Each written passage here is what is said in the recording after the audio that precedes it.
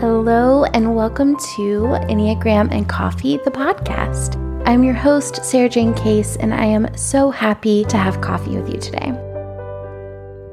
Hello. So I am continuing our series, going through each Enneagram type in detail. So today I'm going to run through a description of type 4, their motivations, fears, worldview, and more. And I'll also give you some common mistypes for that type.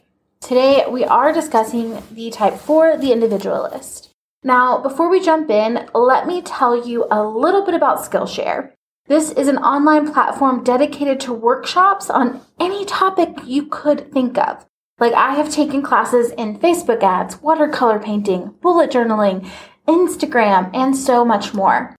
And they've given me a code for you to get 2 months totally free. Yeah, 100% free. So the link to your free months are in the show notes. Do not miss it. Skillshare is so much fun. It's an easy app you can just keep on your phone and learn anything at your fingertips. Such a blast. Now let's dive into type 4. So the motivation for type 4 is to find an identity, to discover their personal significance, and their fear is not having a personal significance. Type 4s are deep, expressive, and nostalgic. They often felt rejected by or different than their family of origin. This created a deep desire in the 4 to not only be understood, but to also find their personal significance. Type 4s tend to orient in the world with an awareness of what is missing. They see themselves as fundamentally flawed and often turn that internal experience into an external representation of being different or unique. 4s walk through the world with the belief that there is something that everyone else seems to have, but that they don't possess. The target for this may change from gumption to work ethic to charisma to anything else under the sun. Through this belief, they may find themselves feeling easily defeated. There could be a why try if I'm only going to mess it up anyway kind of approach to things.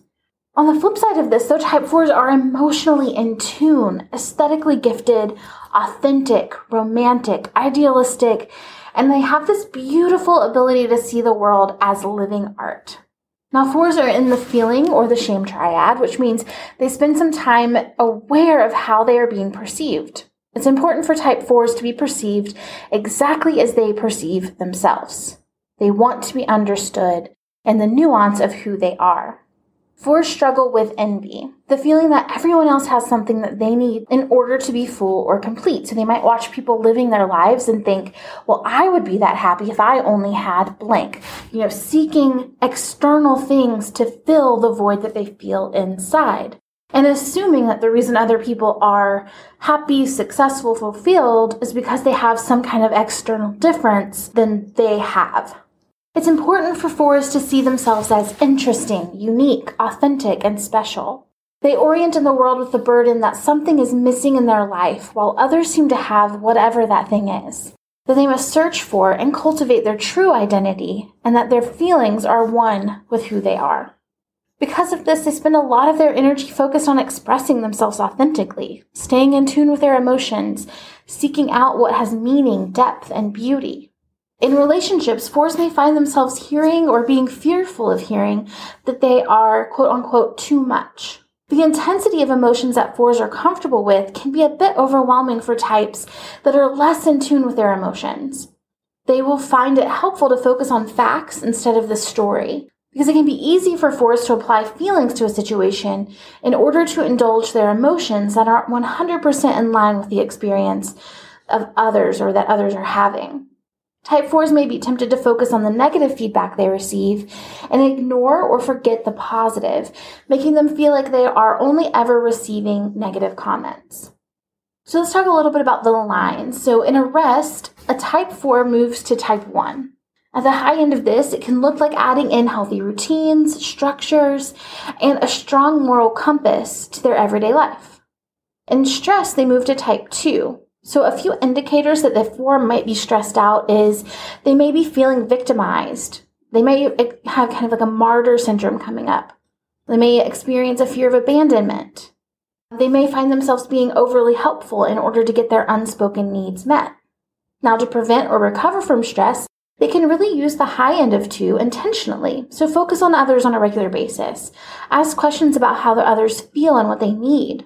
Practice positive thinking, and ask yourself if this is something that you can let go of. There are 2 wings available for type 4. They're 3 and 5. So when the 3 wing is dominant, you might find that they balance their inner world with the ability to effectively produce work into the world. So they express themselves in ways that inspire others and may be performative instead of connective.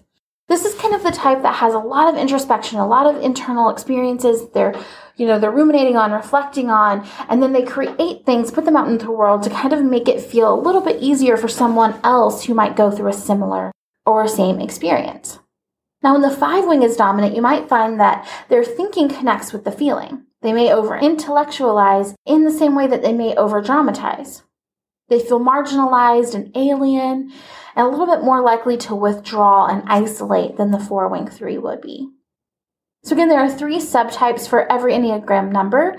So the subtypes of 4 are self-preservation 4 is the counter type. So that means that their behavior might look different than the internal experience of a 4. So they are more likely to be long-suffering. They want to be recognized for being tough, being willing and able to live in pain. They will take pain without flinching. They tend to be very self-sacrificing and can look a bit like a 1 or a 7. This is the happy 4. When people say, like, I feel like a 4, but I'm not sad all the time, you might be a self-preservation 4. And it's also worth noting that all 4s are not sad all the time. 4s are just comfortable with the state of their emotions and are honest about the way that they currently feel. The sexual 4 is vocal about their needs. They're a little bit more shameless than shameful. They can be a bit demanding and competitive as they try to prove that they are better than others as kind of a way to compensate for feeling like they are less than. And there's a little bit of a cycle of anger and rejection. They get angry and then people push them away, and then that causes anger, which causes more rejection. This one can look a little bit more like a 3 or an 8. And then we have our social 4, which is kind of like the truest center of a 4. It's the gentle truth teller. They're critical commentator. They are emotionally sensitive, and they find comfort in suffering. It's really important to the social 4 to be understood, and they may find themselves focusing on their inferiority. They really compare themselves to other people, and that can fuel a lot of envy and a lot of shame. So we've kind of run through the basic introduction to the types. I want to break down a few of the common mistypes for you. So a lot of times people can confuse type 2 and type 4. The similarities here is that they're both feeling types, they're both image focused, and they both put a heavy focus on their relationships. But the difference is that 2s tend to pursue others and engage with them, whereas 4s are more withdrawing while hoping others will pursue them. 2s are very aware of how others feel, but not as much about how they feel, while 4s are primarily attuned to their own emotional states and cannot quite recognize how that impacts others. Another common mistype is type 6. So some similarities here is that they both can be on the pessimistic side, and they both can hold like a level of disappointment with themselves. Now, the big key difference here is that 4s hold disappointment for feeling like they aren't living up to their potential, while 6s feel disappointed in themselves for potentially letting down their authority figures. 4s are less attuned to the needs and expectations of others than 6s, who are usually very involved in a close family or a friend group. And 6s also usually form community pretty easily, while 4s tend to struggle in this area. We have type 5, which is pretty common mistype for especially 4-wing 5s and 5-wing 4s. They're both withdrawn types, they're both individualistic, they're both eccentric, and highly creative and original. Though the differences are that 5s are more likely to mistype as 4s than vice versa, primarily because of simplistic definitions of the type. Like some 5s have learned that 4s are more feeling-oriented and 5s are a little bit more intellectual. And so they see that they have deep feelings and kind of assume that they must be 4s. The other side of this is that, they both have this desire to create, but 5s tend to be more concerned with their inner emptiness as well as like fantastical creation, right? They're a little bit more like sci-fi oriented and magic oriented, while 4s tend to focus on like their past disappointments, and their creations tend to be a little bit more autobiographical. Like, here's what I experienced, here's what I see, here's what has happened to me. A little bit more revealing in terms of like their own personal vulnerabilities, whereas 5s tend to be a little bit more intellectual in the way that they create, a little bit more removed and fantastical. And finally, we have type 9. The similarities between type 4 and 9 are that they're both withdrawing types. When you think about the surface level behaviors, a lot of times you can think about 4s as being calm, appreciating beauty, and then being creative. So when a 9 might hear the behaviors described like that and they see that in themselves, they might identify as a 4. But the big difference here is that average to unhealthy 9s tune out of any unpleasantness by kind of disassociating with whatever upsets them, where 4s kind of do the opposite of that, right? Like they tend to indulge their anxieties in attempts to come to terms with them. They're not really detached from their emotions at all, whereas a 9 would really prefer to remove themselves from the feeling that they're having so that they can remain calm and at peace. So that is our breakdown of type 4. I hope that this is helpful for you. We're going to go more in depth on a couple of those mistypes that I mentioned in future episodes. But for now, I hope you enjoy it. If you like today's episode, as always, please consider leaving a rating or review in iTunes.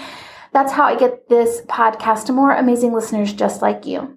It really does mean a lot when you guys leave reviews. It is the major way that we get our podcast out to people. So if you have a second, if you can spare a few minutes, go in, pop a review in there. It means the world to me. Thank you guys so much for being here, and I will see you in the next episode.